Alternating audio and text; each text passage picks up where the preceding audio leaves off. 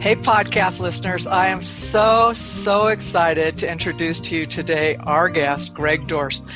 Now, I met Greg, I hate to say how many years ago it was. I'm saying 8 years ago, Greg, right around there, when we were working on a capacity building project in Southern California together. And I came to really appreciate how quickly you can take from an example and pull some life lessons, share your own, be vulnerable and real. And I know that when I did some other work with you in your organization, I got to learn that that wasn't just situational when we were together. That's just how you showed up. And I could see that it touches other people's lives in a very powerful way. So my listeners, what they don't know about you is, and I shared this recently with somebody else, is when we were doing a conference together just last year and the person you were supposed to introduce never showed. They were like 45 minutes late. We had all this dead time. And you're writing on a cocktail napkin, what do you think I should have these guys do, right? And within like 2 seconds, we said, okay, talk about these things. And you got up and you just did it. And I'm sitting there thinking, I want to be like Greg when I grow up, because there was just such a calm about it. I know that comes with years of life experience and being able to take things in stride. So with that as a kind of a personal handoff to you, could you introduce yourself to our listening audience and just a little bit about your background? Sure. Well, I'm 62 years old. I'm a former lawyer. I have retired from the nonprofit CEO business and started consulting. I consult with a group called The Other Bar, which is a group of alcoholic, drug-addicted lawyers, judges, and law students who need to find a new way. And I'm in charge of handling the entire Southern California area. And that's a lot of hands-on stuff with lawyers who may have issues with substance use disorder. So I'm an addiction specialist as well. So, I've done a lot of things. I seem to get interested in something and just move toward educating myself in that area because I'm really a good student.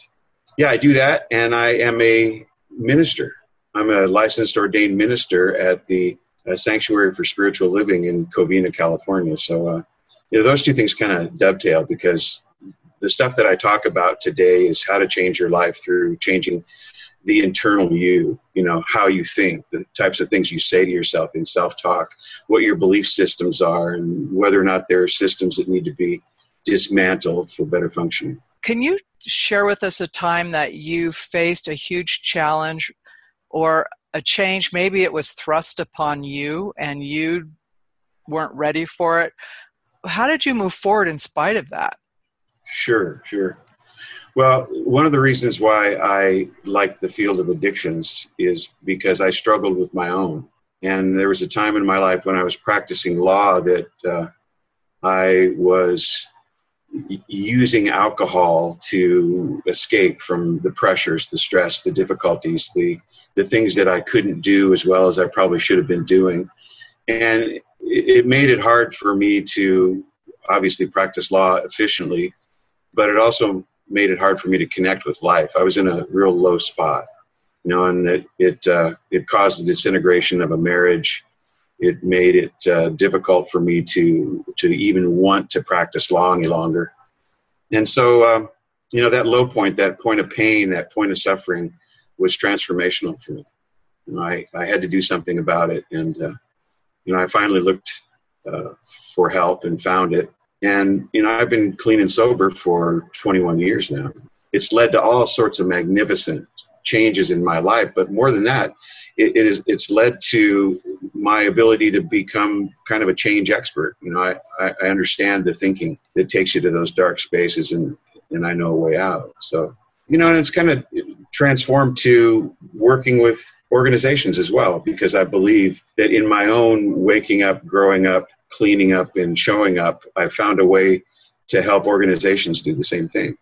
Because I think organizations need to wake up and grow up and clean up and show up as well, especially nonprofits. Give me an example of what that would look like at an organizational level. What would that look like to you? I'm just thinking of someone who might be listening and going, I can see it as an individual, but not as an organization. Sure. So, if you sit down with an organization, its top leadership, and you take a look at whether or not it's aware and awake and conscious of what's going on in the surrounding community, and whether or not they're engaging effectively with that surrounding community, then you can really see whether or not that corporation, that nonprofit or for-profit is actually awake. I mean, are they moving in a direction that is conscious? So waking up might look like having compassion, collaborating, empathizing with the community in ways that might cause you to start, becoming a triple bottom line corporation, where you actually, make profits, but help people in the process. There are lots of examples of that. You got Tom Shoes, which is a great example. Tom Shoes, their business model is you buy a pair and they give a pair to somebody who doesn't have any shoes. That's an example of a corporation that's decided to wake up, and become a conscious driver in the community. And then, of course, when you grow up, you do things that you teach corporations to do. You actually start to step into the arena with a plan, whether it's a strategic plan or a new mission or some values or some structure that you need to gain and give to that corporation. And the corporation begins to grow up and understand that it's not just a mishmash of employees working at whatever that they want to work at. There needs to be a cohesive plan, a way to move together in creating. And then, cleaning up is really important, and showing up, they're connected. When you clean up, you do the things that you say you're going to do. You enter into agreements and collaborative circumstances, and you pull your weight. And when you show up, obviously you make sure that you are there for people, for other organizations when you say you're going to be. And so I think that when you look at it in that framework, you understand beyond the mission, beyond the values, beyond the core concepts of an organization, what it is you're there to do.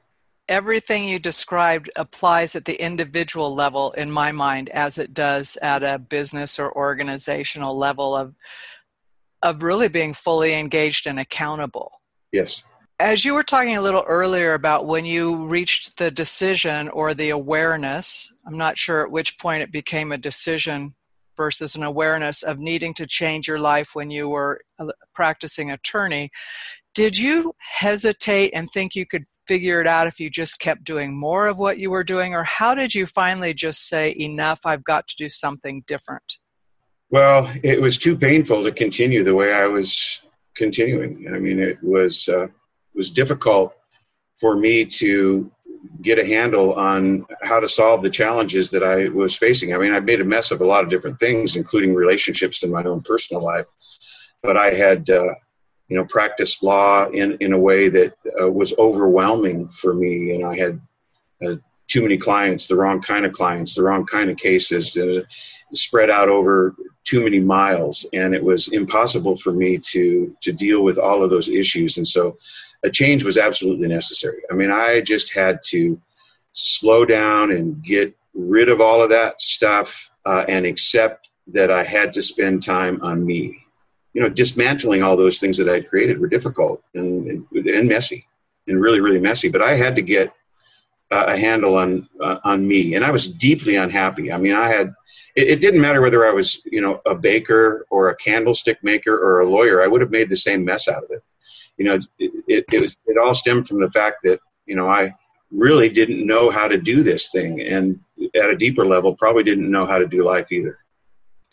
How long did that take for you? Because I know when I'm working with individuals or organizations, people are looking for okay, if I do X and Y, I'm going to be all better, right? Yeah.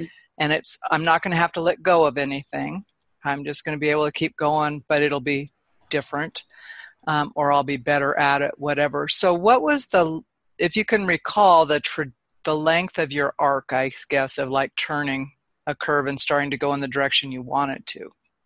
Well, it took me a while. I'd say 4 years before I transitioned into something that was beneficial for me, better for me, more rewarding for me. But I had to take a different approach, Sarah. I had to look at it from a completely different aspect. I had to see what it was that I needed to release, because it became clear to me that the space for what I wanted was being taken up by what I was settling for. You see, there were things in my life that were complicating it, and I was just settling for it because that's the way it was, and I had to be able to release it. I had to let it go and start over. And so I started a whole new career path, and it took a lot of education to get there, but it was a releasing thing rather than if I do this and hold on to everything else. I think maybe that's something that people who find themselves in my situation might want to take a look at. Do they really want to hold on to these things they're settling for? That's a powerful word, the settling for, because I know for me also in my life, there have been times where it's like, this is okay, it's doable, I can maintain.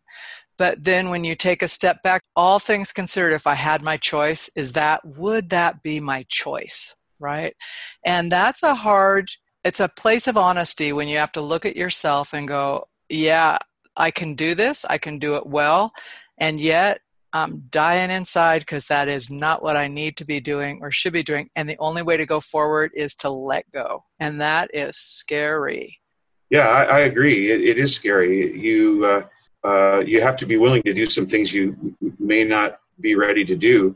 It kind of reminds me of a mythological setting, where King Arthur and the Knights of the Round Table are sitting around waiting to have a meal, and King Arthur won't let anybody eat until a vision arises, which produces an adventure. And so what happens is that the Grail appears over the table, and they all decide that it's time for them to go on that quest, that adventure. But here's the rub.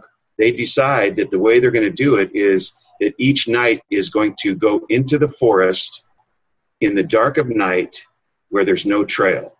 And that myth is just so exciting, because actually it describes to me what your no labels, no limits stuff is all about, because it's really about having the courage to step into something. You don't know where it's leading, but you're drawn to it.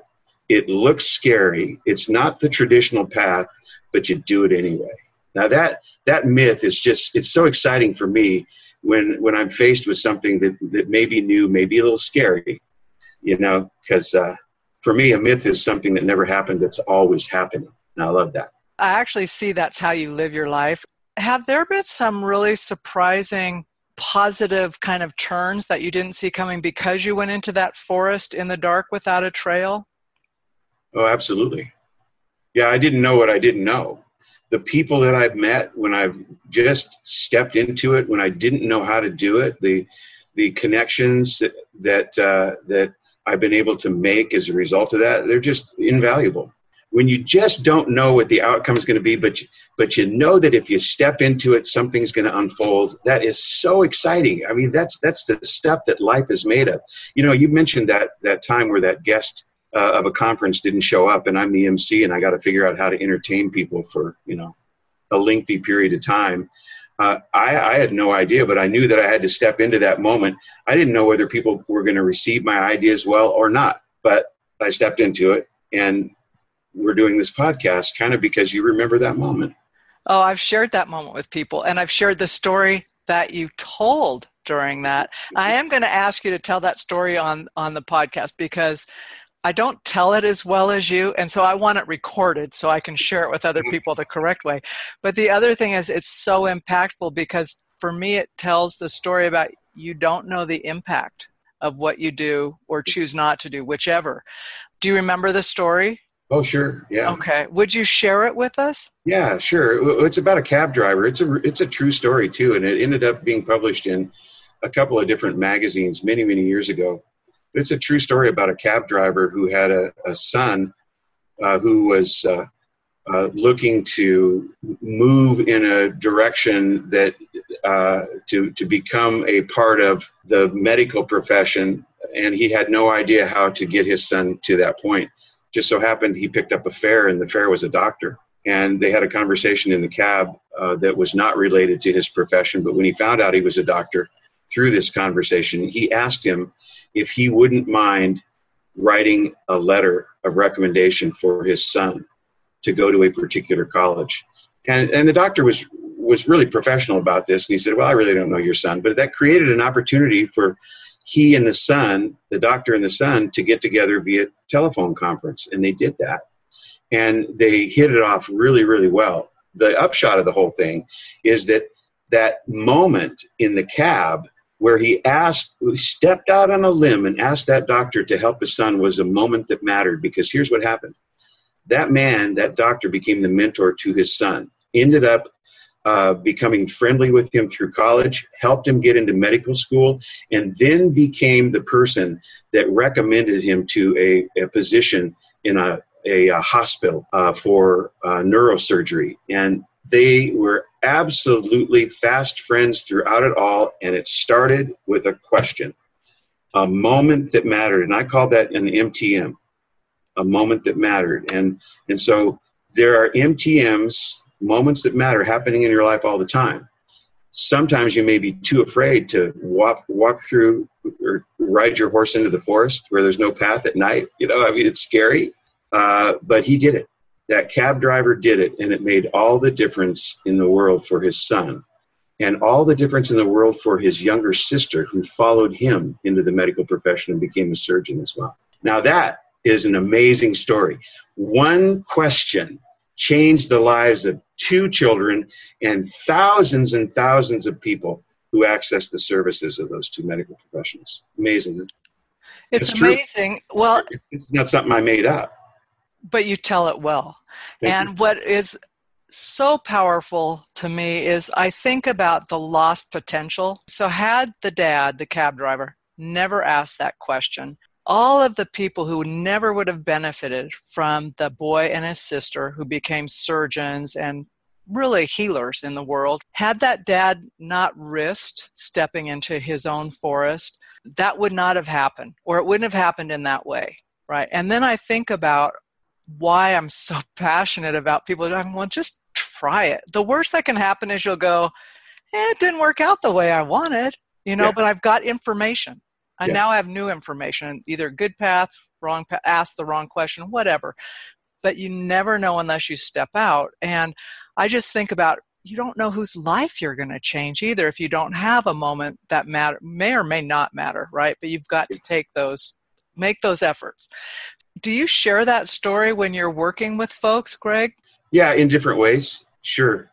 You can make it personal to a person in speaking with them about what it is that they want to see happen in their lives, how it is they expect that to happen. And they'll look at it and say, well, I don't know, but I suppose, well, the way everything's unfolded in most people's lives is they have no clue how what it is that they want to happen is actually going to happen. And sometimes it's a chance meeting. Sometimes it's something that somebody can help you to do, or, connect you with a person or an entity that really changes things. You don't know what those things are. So the point is, you step into every opportunity that you see, every opportunity that you get. Don't worry about whether or not it might not turn out well. I mean, what's wrong with it not turning out well? Because you've learned to do it a different, maybe you need to do it a different way if that happens. I mean, who is it? Thomas Edison failed, hundreds of times with the light bulb. And without those failures, we wouldn't be sitting in the light today. Exactly. No computer. So what is failure? But it's just another opportunity. I mean, I'm a reframer, so I can use all that background material and those stories to help people to reframe. So I love reframing. I do. It's very powerful. So when you think about the things that in the past, or maybe even now, you wonder about at night or keep you up, are there things that kind of chew on at night that keep you awake? Well, it's funny how as I get older, little things start to pop up. A moment that maybe I got angry with my brother or my mother or even my father, and this is decades ago. And perhaps I didn't handle it well and I hurt somebody's feelings. Little things like that seem to pop into my mind, and I form some regret around that. I don't understand why that's happening, in the latter stages of my life, but it is. And so I have to look at that and say, wow, well, just do better next time. I mean, I can do that. But that's decades ago that some of those instances happened. And so I guess it's just part of the review process. I don't know. Well, and I know for me, when that stuff comes up, I realized that at the time, and there are many instances where you think, well, I could have handled it differently. Yeah. But I didn't even have something to know what different would be perhaps at that time. But now my life experience or whatever, I'm going, oh yeah, this would have been the better way to have handled it. So it's really hard to go back. You can't fix it, obviously. No. But it is that kind of thing to go, I can do better going forward. Yeah. But, I think it's part of the thing that I really enjoy about life. I'm really interested in the human experience, and what it means to be human. And I suppose I'm kind of always chewing on that with my own life too, so some of that stuff pops up and all I can do is vow to be more compassionate and more helpful, more service oriented. And, on the positive side of the issue, reframe it to something that's helpful rather than, point fingers and blame. Mm-hmm. So, it's probably, it probably has something to do with the way I look at life today. Some of that stuff is the human experience that made me who I am. What are some of the key traits that you have that you can recognize in yourself today that you most appreciate? Yeah. Well, I have some vast experience in my own life, and I've spent a lot of time helping people, live without discord. So I am kind of a reconstruction kind of guy. I meet people sometimes at a low point where they've had a belief system that's led them to a place where they've had to deconstruct in some way, shape, or form. And it happens, with their spiritual life or with their professional life or with relationships. And we have to find a way to reconstruct those things. And so I'm kind of in the reconstruction business, and I help people to find a way based upon some of the things that I know to be true. I don't provide answers. I know that they're within each person that I'm working with. But I provide opportunities for them to know themselves better so that those answers can emerge on their own. So I know that sounds kind of interesting and ethereal, but the truth is, I don't think it does me any good to solve your problem. I think it does you a lot more good to understand and recognize that there are principles you can adhere to that will solve it for you. Agreed. If you were to be sitting with Greg before law, even before law school, right, before he ever went into the legal profession, knowing now what you do, what counsel or conversation, since you're not an advice giver, what conversation might you have with your younger self to help you see those kinds of things and solve problems as you move forward? I think that I would express to me that it's okay to not know, that it's okay to let people know that you need help. It's okay to be vulnerable in that way, because I had a tendency to not let people know that I didn't know. I went on my merry way, making people think that I knew more than I knew. And there's disaster looming in that kind of in that kind of way of life. And so I think that if I were talking to me as a younger man, I would say, don't be afraid to say you don't know. Don't be afraid to find a mentor to help you through these circumstances. Don't be afraid, if I were a golfer, to find a swing coach because, I'm too good for that. My swing is perfect. The way I do life is perfect. I don't need a life coach. But the truth is, we all do. We don't have the answers to everything. And I think that I tried to project that I did. And it led me to a place where I was in a pretty dark life, So that's what I'd say. I'd say just let people know the truth about you, Let them know you don't know. And get rid of that ego that, drove you to places you didn't want to go to. That's a little wrestling match right there. It is. It is. What are you reading right now? Are you a reader? Yes. Yeah, I'm a reader. What types of books do you read, and is there anything in particular you're reading right now that Sure. you would? Yeah. Well, there are some people that are sort of in the reconstruction business, like I am, reconstructing a person's belief system around a certain area of life. that I like. One of them is Father Richard Rohr, and I'm in the middle of Immortal Diamond again, and he considers himself to be in the Reconstruction business spiritually. You see, he grew up with a fundamentalist text, and he recognized that a lot of people did as well, and then lost his faith in that text itself, and overall lost his faith in the religion that he'd given his life to, until he realized there was something larger in it. And he, in his own reconstruction, has developed ways to help people to reconstruct their own belief system, to make it larger, to make it bigger, to make it more robust. And so I like his stuff. I really do. I'm reading on the pleasure side, but not that that's not pleasurable, but I'm reading 11/22/63 by Stephen King. I don't know if you've read that. It is fabulous. You have to do it if you haven't. It's about time travel, and it is about the human condition. It is so amazing the way Stephen King just wraps the human condition into everything that he writes about in this book. And since there's some real history involved that we lived through, right? You can kind of enjoy the time travel aspect of it. It's really, really good. I love it. I will definitely read that. I've been thinking I need a good book to dive into. And when you said Stephen King, my adrenaline went up. I'm going, the last one of those books scared me to death, so I had to go on a little hiatus. So I know this is not that. It's not that. I know. But thank you for the reminder, because that's not where I would have gone. So, 11/22/63 was the date of the Kennedy assassination. I recall that. Boy, second grade playground when I got that information. Wow. I remember that day too. Yeah. It's amazing, those markers in our lives. The moment that matters. It's an MTN. It is. It was. And I was just talking to someone else 2 nights ago about that and the sequence of things that followed it, and just how it affected all of us. Yeah. All of us as a nation, and then in different ways.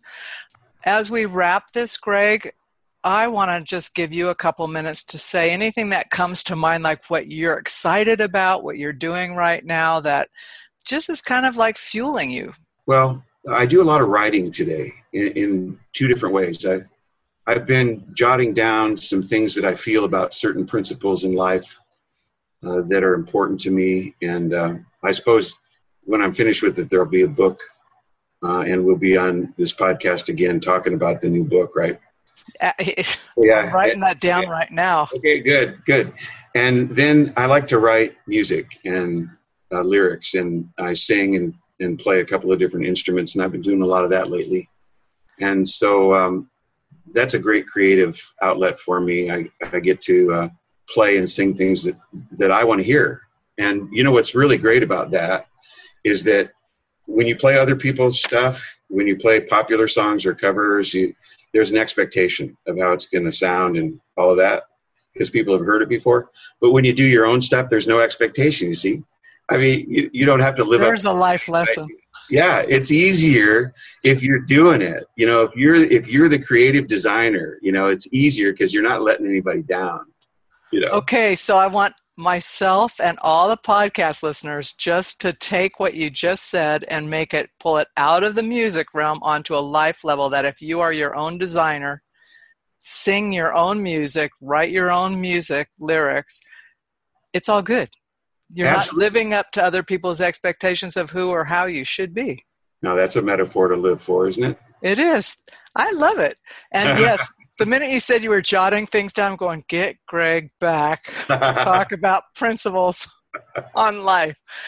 Greg, I cannot tell you how happy I am to be sitting across from you all these miles via screen, just to see your smile and have you share with us. And so I just want to thank you for that. Hope to see you later in the fall when I'm down in your direction. Well, I appreciate you so much. I'm so glad that you're doing this podcast. I think it's helpful for anybody who listens and those that will listen. And I've always thought you're a genius. I mean, you have this way of moving through life that just cuts through the BS. You're really, really good. And it's my pleasure. Well, thank you very much. I'm not sure how to respond to that except to say thank you. And I'm going to go buy a book now. So. All right, Greg, have a good one. Thank you. You too, Sarah. So that's it for this week's episode. If you liked what you heard, please hop on over to iTunes or wherever else you listen to the podcast and leave us a rating and review. This helps us get the word out to more people just like you who want to live a no labels, no limits life. Thanks, and we'll see you next week.